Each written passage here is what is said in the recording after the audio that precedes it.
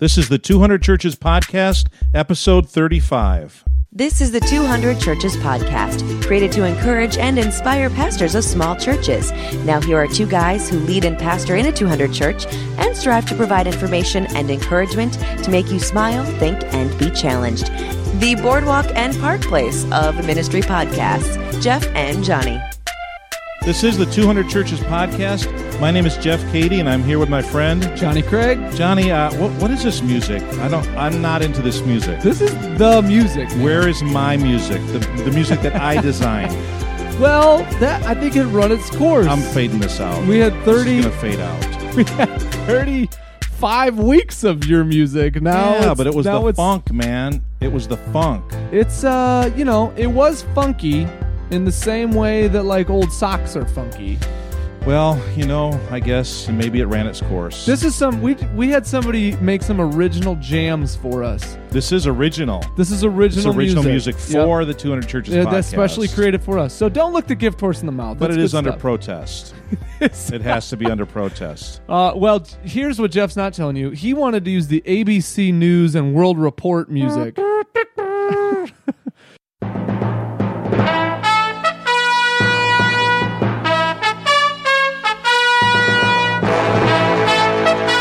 Come on, I like that. It makes us seem stately and important. We would have been like two Peter Jenningses. Yeah. What are we talking about today, Jeff? We're talking about avoiding distractions that take us off course, which is exactly what we've just done. Yeah, that's true. I suppose the new music was a little bit of a distraction. So what's the connection here with Monday's blog post? Monday we talked about listening for the people who aren't saying anything, hearing those who paying attention to the people that are not asking for your attention. They're the ones that are quiet. They're the ones they're the silent sufferers. They go through things in their lives. They would never think of bothering you and asking you to take any time out of your schedule to help them. They don't give you a call.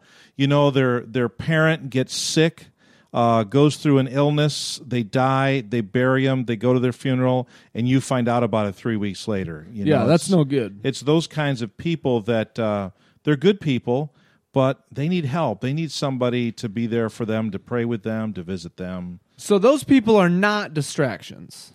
They're not distractions. They are the ones that we need to prioritize and make sure are in our schedules.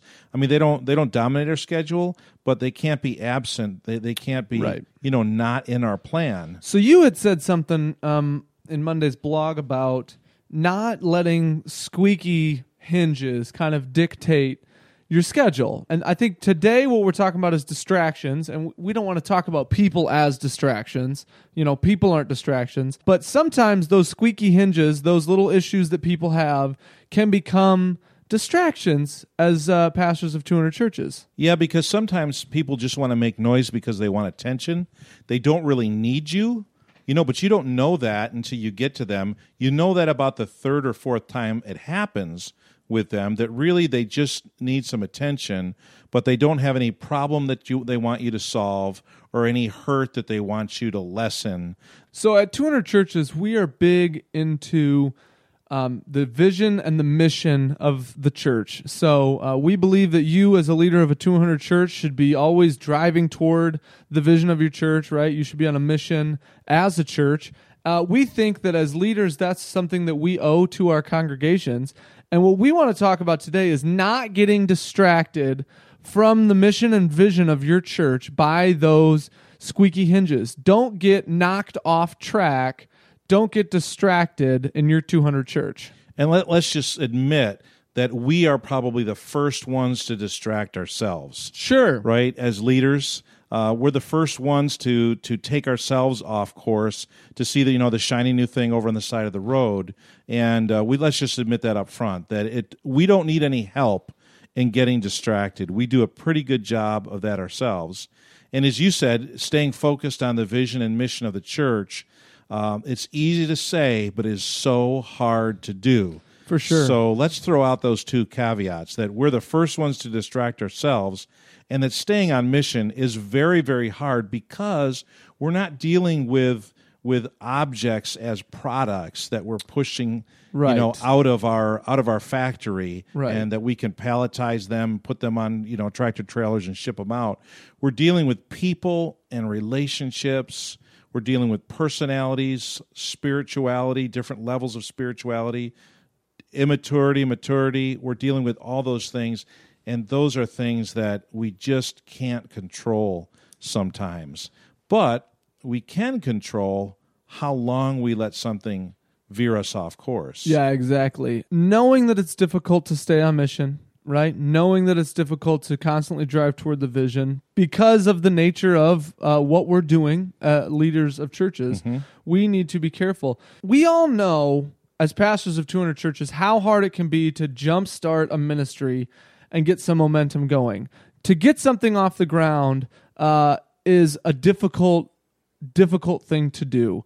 I think about a spaceship and how much rocket fuel they have to burn, right, to break through the atmosphere. Yeah, a lot. Yeah, it's like, what is it, like 80% of all their fuel is used in just taking off? Or Yeah. some outrageous percentage. And so sometimes as pastors, that's like we need to have 80% of the fuel to get something off the ground, to get buy-in, to get everything going. And so once we have momentum, we don't want to lose that. And I think that once we have momentum, our people don't want to lose it. People want to be on a mission. And so when we as leaders can get some momentum going, I think that generally speaking, our congregations will be excited about that. And the problem with us pastors is that most of us are people-oriented.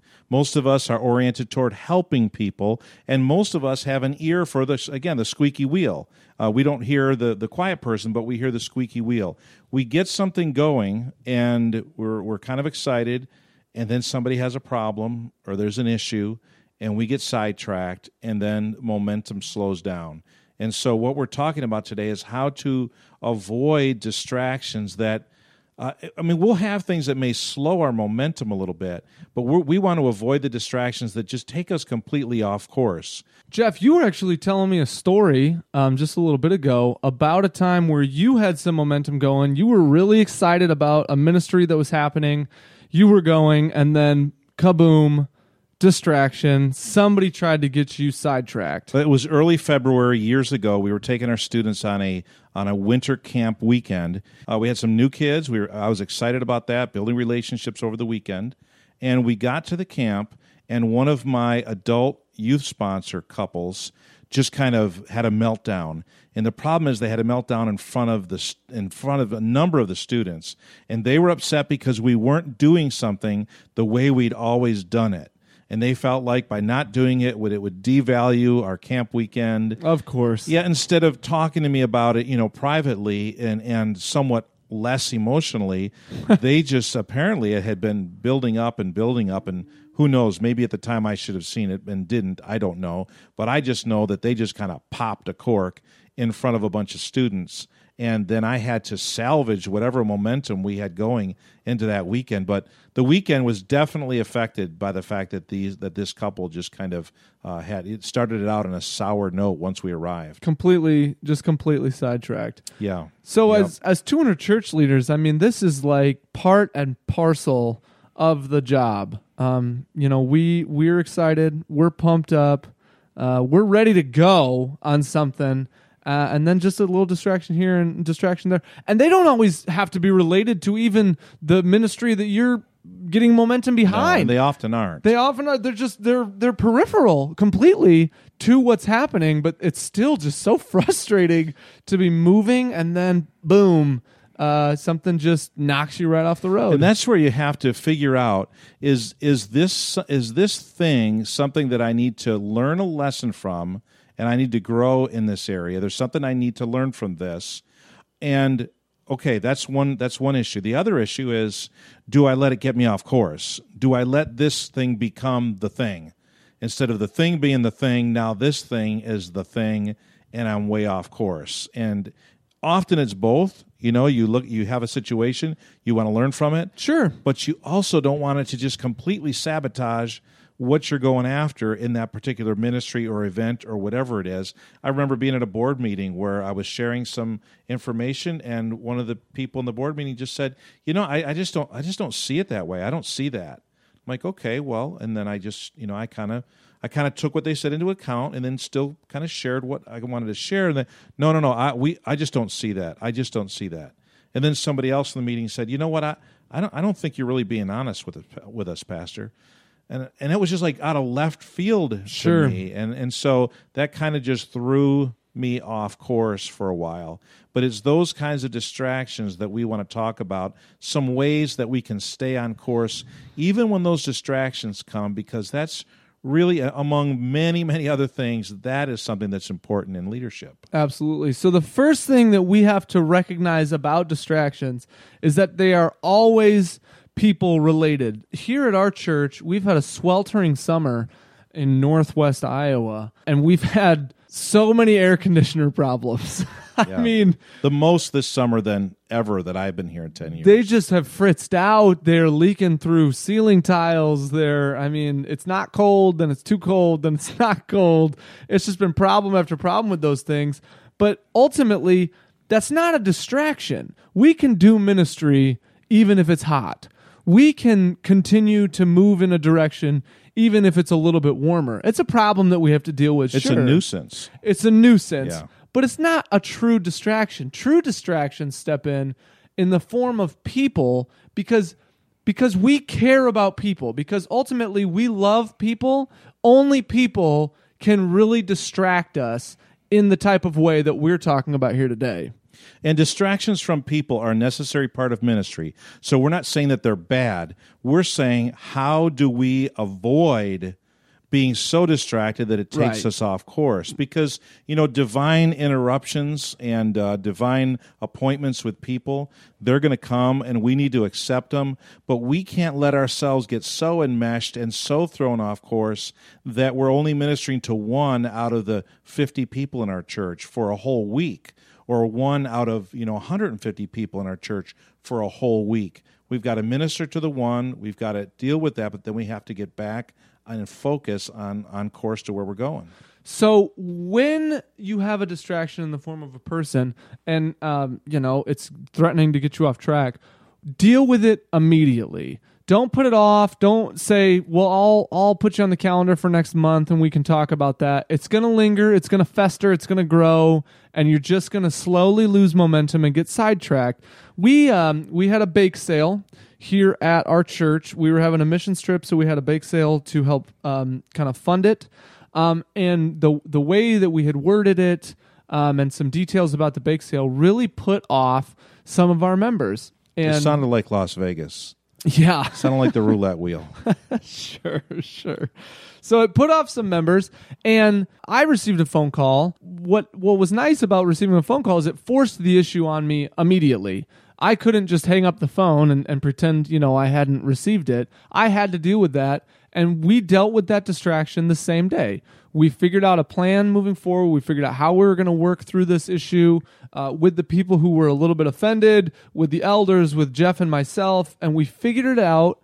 And we didn't just drop the bake sale, because that's the opposite of what we should be doing. You don't just quit something. Nor did you do what I suggested. I was half the country away, and I just said, stay the course. Just keep doing what we're going to do. Right. You didn't do that either. No, we made adjustments, and we immediately on the fly made some decisions that mitigated the situation. And it was a compromise that communicated respect exactly to somebody's opinion. So instead of becoming this huge sidetracking distraction, in some ways it was a blessing in disguise. Word got out that there had been some hullabaloo, and a lot of people showed up to make donations and get some baked goods that day. And we ended up funding the whole mission trip in one day instead of in two, which was the original plan. And so instead of becoming a distraction, it was turned into a positive. But had we let it fester, who knows how that might have turned out? Who knows how that would have gone? It never does work to just avoid a problem. Right. It's like